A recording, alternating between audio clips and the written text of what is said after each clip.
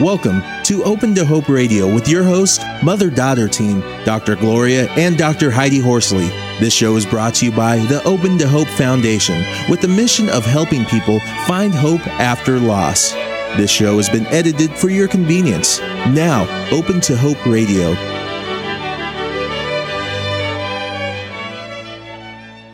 You're here with Dr. Gloria and Dr. Heidi, and our second topic today is finding success in your life. And our guest is John Assaraf. John Assaraf calls himself the consummate entrepreneur. Through hard work and vision, John has helped thousands of people achieve success in business and life. He is CEO of One Coach and the author of The Answer and Having It All. Welcome to the show, John, and welcome back, Gloria. Thanks, Heidi. Well, John, we are so excited about having you on the show today. I mean, we are just, Heidi and I are very thrilled and honored that you would come on the show, and I know it's going to be great for our audience. And I wanted to, it's Father's Day coming up, and we were interested in having you on the show today because we feel that there's a lot of men out there and women but who are caught in their grief. We know that you are on the Jenna Druck Foundation. I met you at when Ken directed an event in San Diego, and just the message that you have of people moving on and helping them, I think it's going to be very exciting to have you on today, and we appreciate you being on. Well, thanks. It's really an honor and a joy to be on, so thanks for the opportunity. Well, I wanted to talk to you a little bit. Well, first of all, I just wanted to start out with our audience because you are such a big presence. I mean, you've been on, Larry King, Ellen DeGeneres, Anderson Cooper. You have just a huge amount of wonderful information on the Internet. And I wanted to just kind of start out, since we don't have a lot of time here, about that your life hasn't always been this great and glorious and easy life, right? No, when I was in my mid to late teens, I got into a lot of trouble. A lot of people say that I was on the wrong train, on the wrong track, picking up speed, and I didn't know whether I'd end up in jail or dead. And I was really fortunate that I had some wonderful mentors in my life that showed me that there was a different way and a better way, and that I was a lot more intelligent than I was giving myself credit for. And that if I was prepared to at least be open-minded, I could change my life and turn it around. And fortunately, I guess I was in enough pain that I was willing to listen. And you also mentioned, I know, in some of your material that you'd been in an automobile accident. Talk a little bit about that. When I was 17 years old, about 6 months prior to taking on a scholarship for basketball at Oregon State University, I was in a very bad car accident, ended up in the hospital with broken ribs, collarbone, fifth metatarsal, which is a bone in the foot, and ended up with back surgery, getting a disc fused. And my wonderful young mind, who thought I might have a hope and a prayer of being a professional basketball player, that was shattered, and I almost lost my life that day. And when you're in bed like that, because I've been an ICU nurse before, you really do have a chance to think, which most 17-year-olds don't. You have so much to think. You have so much to think, and then you also are looking to hide a lot. And I was hiding a lot with television and complaining of the pain. So I was, getting more morphine than I probably should have at the time. I was in a state of denial and a state of despair. And then you went on, and at 22, you had ulcerative colitis. I did. I wanted to make money so badly. My family really never had a lot of money. There was always fights around our house around the lack of money. And I wanted to make money so badly that I worked myself, 15, 16, 18, 20 hours a day, didn't eat well, drank too much alcohol, and I really wasn't taking care of myself. And I ended up with severe ulcerative colitis where I was taking 25 pills a day. I was doing things that the doctor suggested that nobody should have to do on a daily basis, and then doing sigmoidoscopies every single month to see what was happening with my intestines, which was not fun because back then they didn't put you to sleep to do that.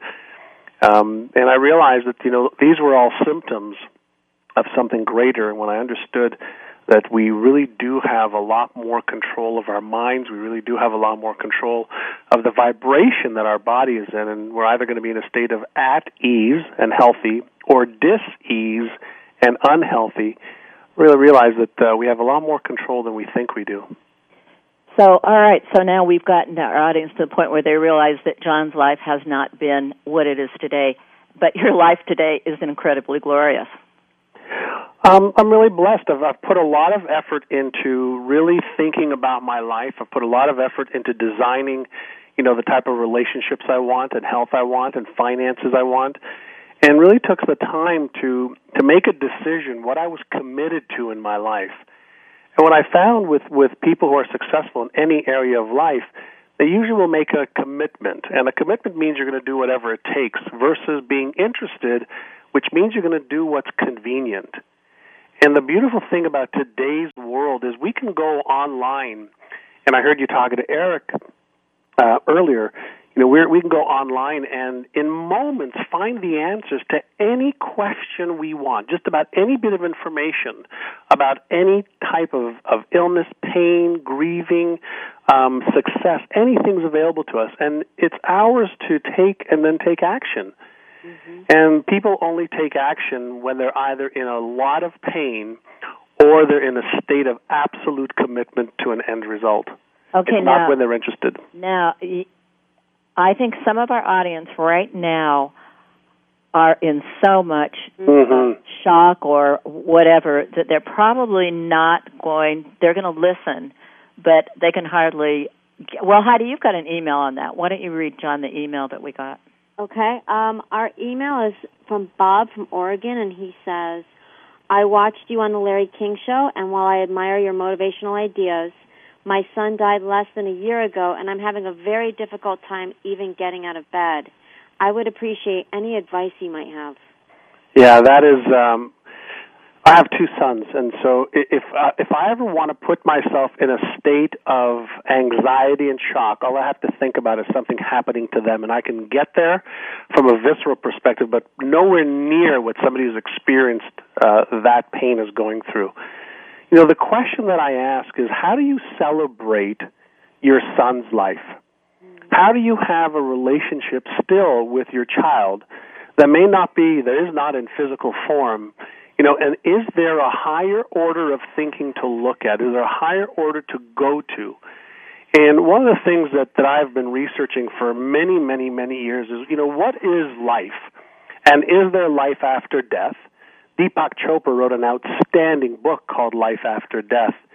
And when we think about, if we are made up of the energy, the intelligence that created everything, then the physical part of our being is only one essence, one part of who we really are. And is it possible that our spirit, our essence goes on? And how do you celebrate your son's or daughter's life, your spouse, significant other, friend? How do you celebrate their life from a space of joy? And what we're missing, obviously, is their physicalness, their presence, the essence of who they are, is still there, though. And so the question that I have, and by no means am I suggesting that this is easy, but one of the things that I did learn is that when we change the way we look at something, the thing that we look at changes. And our brain's only able to focus on one thought at a time. So if we're thinking about the lack, the limitation, the anger, the whatever it is that we're feeling, is there a way to rise above that and say, okay, great, now what can I celebrate? What can I love? What can I smile about? What can I be grateful for? And get out of bed and take that step and maybe use your life as you two are, okay, to help others. Like Ken Druck from the Jenna Druck Foundation is helping others because of the loss of his daughter in a train crash, or a bus crash, in India. And so is there a way to use that energy, use that anger, that resentment, that whatever you're feeling, and say, how can I use this to benefit others? Is there a way to make any meaning of this? And if you can do that, then what you'll find is your life starts to have purpose and meaning again. And in that purpose and meaning, maybe you find some acceptance and some love. And the one thing that I know Ken has taught me is, John, you just have to go through the grieving that has to happen. And you can't hide from it. He says it feels like somebody has just peeled the skin right off of your body, and just is going to take some time for that skin to heal. And he says that even in that healing, you could find a way to have some meaning and love and proper expression of that. And when you're ready to move out of that, Heidi, were you going to say something? Well, I'm just going to say that, so it sounds like it's twofold. You're not only embracing the person that died, like I would embrace all the positive memories of my brother that I had while he was still here, and those would give me joy, and I would also embrace all the reasons I have to go on and all the gratitude I have every day for those things that are ahead of me on this earth. Absolutely. And, and again, it's really a function of teaching yourself, and you can do that either teaching yourself or you obviously join, some groups that have already done it, and you learn from people who are one or two steps ahead of you or even side by side with you, so that you can stand shoulder to shoulder or be pulled when you need to be or push somebody when you need to give them a little nudge as well. And again, what I don't want to do is discount the atrocities that are happening out there and the pain that's happening out there, and that's, whether somebody happens to die unexpectedly or expectedly. We do grieve the loss of human life, and that's something that we have to understand. And it's, life is part of death. It's the strangest thing, but the only guarantee we had, probably other than taxes, was that we're going to die. Right. There's a shock factor that happens when somebody dies unexpectedly that we're just not used to, and there's a lot of neurological things that happen that we just can't get away from. It's just some of the brain neurophysiology that occurs, the anxiety, the loss, the separation, all of that stuff is happening, and we have to go through those emotions. I think part of the challenge is most of us have never been taught or even have spoken about how to deal with that. And I can share with you, when we've had some family members die or friends pass away, I have discussions with my children, just so they're prepared for when I die, for when their mom dies, for maybe one of them dies, not to minimize it, but to have a different understanding of what is life, where did it come from, where do you go when you die? Having a discussion is important. I just wanted to have you mention the vision boards. Tell our audience what they are, and then... Sure, and I want to say something before I bring up the vision boards, which John has, and he can talk more about that, and that is, I find it very comforting to feel that even for those of you out there that are in a lot of pain and suffering, I would have found it very comforting to know, and I did find it comforting to know in those early days that this is not going to be my life forever. Eventually there are going to be shifts, and that's why it's so important to have John on so he can show us how, when we're ready, we can make those shifts. And one of the ways that he does it, which I love, is he talks a lot about creating a vision board, which will, in a sense, reprogram our brains. And, John, can you tell us about your vision boards? Yeah, back in 1995, a long time ago, I started to create a goal board or a vision board for each area of my life. And as we're actually sitting here talking right now, I'm actually looking at my vision board. And there's 6 different boards. And one of the things that we know about how the brain works is whatever we focus on, we really express more of in our life. And so, number one, you want to have clarity about exactly what it is that you want. So if you're grieving right now, number one, I want you to go through the grieving process, of course, and then maybe you can start a vision board of what your life can be like, whether it's 30 days, 60 days, 9 days, 120 days, a year, whatever the time frame is. And just get a very clear visual picture of what it is that you want to look like, your life to look like in the different areas of your life. I can tell you there's a couple things that happen that we know from the research and science that's been done. Is number one, the universe responds to what our intentions are and what we give attention to. That's number one.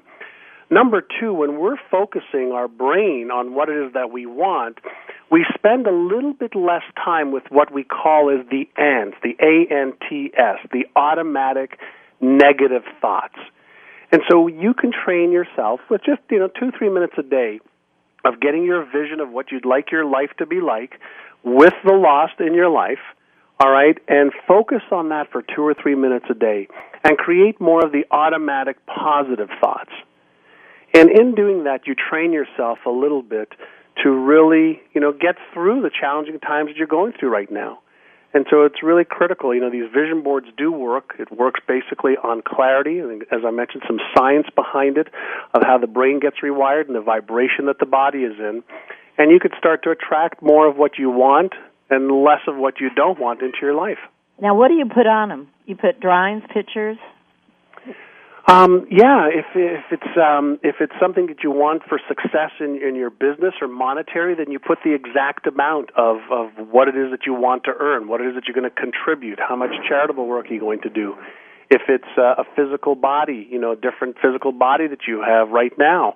If you're in a state of dis-ease, you want to get yourself into a state of at-ease. What does that look like? What does that feel like? Do you cut pictures out of magazines? Or? Yeah, I'm looking at a picture right now of a physique that I'm working towards. I'm actually in my shorts and running shoes and T-shirt. I just got back from the gym before the interview. And so I have a picture of the physique that I'm moving towards. I've hired a personal trainer, so I'm also in action. There's the image and vision of what you want to achieve, but there's also the what are you going to do about it? Like, what steps are you going to take to move you towards that as well? I love that idea. Well, I know you go beyond motivation to motive action. That's right, and I was in the movie The Secret, which talked about the law of attraction, and the last 6 letters of attraction are action. Ah, yeah. Well, talk a little bit, because we only have a few minutes left, about One Coach, because I think it is so great. You can go on the Internet, and you can actually sign up to work with you, right? Be coached by you. Yeah, I started a coaching company for small business owners who really wanted to get from a startup to, let's say, 100,000, from 100 to 500, from 500 to 1 million, and then some. And we help business owners really grow their businesses. And if people go to One Coach, which is ONECOACH.com, we have 7 free videos that they could sign up for, and it'll really help them get a start with the kind of work that we do. And if they feel like they resonate with what we're teaching business owners, we've had over 5,000 businesses in the last 3 years from around the world go through our programs with incredible success. And if they go to onecoach.com, they get some free videos and see if what we've got is good for them. And then you said there's some place you can go for vision boards? Yeah, if they go to johnassaraf.com, which is JOHNASSARAF, johnassaraf.com. There's information on my vision board there.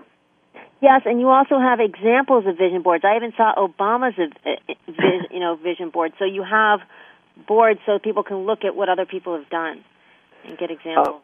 Yeah, the vision board is one more tool in getting our brain to line up with exactly what it is that we want, and there's clear instruction to the universe of what we'd like the universe to bring forth to us, to attract to us. And I love your premise, and you've said this on the show today, that every single one of you, and I'm taking this off your website, every single one of you can make a decision today and change your life by taking action and creating a vision for your life. You have to start off with a vision, and even in the great book, the Bible, it says, without a vision, the people will perish. And the research is really where my head's been at, and to really understand of how true that is and what's happening, in people's heads. And the more we focus on what we want, the more we'll be in that vibration, the more we're apt to take action towards what we want. And the more we focus on what we don't want, unfortunately, the more we attract it, and the more we behave in ways and see things in our physical world that match up with what we don't want. I think I was very intrigued with your brain chemistry ideas and comments on that, because I think so much of loss I always have is very related to brain chemistry, because I think that the moment someone says they're dead, I think there is a whole a whole flood going on. Oh, I agree with that. There's so much great research happening right now. We've learned more about the human brain in the last 7-8 years than we've known in the history of our species. And we're really understanding so much about how we think. We're understanding our perceptions. We're understanding our behaviors. Why don't we do the things we know we should do? So for the people that are grieving right now and they're in bed and they're either medicated or not, why is it so hard to get up and get in action? One of the things that we can learn from is going back in time to Newton. He says an object in motion tends to stay in motion. And so if you're hurting right now, if you're really in a terrible spot, force yourself to get up. Go for a 1-minute walk today, even around your home, around your apartment, in your garden, 1 minute. If you can't do a minute, do 30 seconds, and then do it again later on today, and then tomorrow. And just inch by inch, it becomes a cinch. And so force yourself, no matter what, to get out of the state that you're in that's hurting and depressed and filled with sorrow, and just move a little bit, if you can, into a state of a little bit of kindness and a lighter heart for yourself.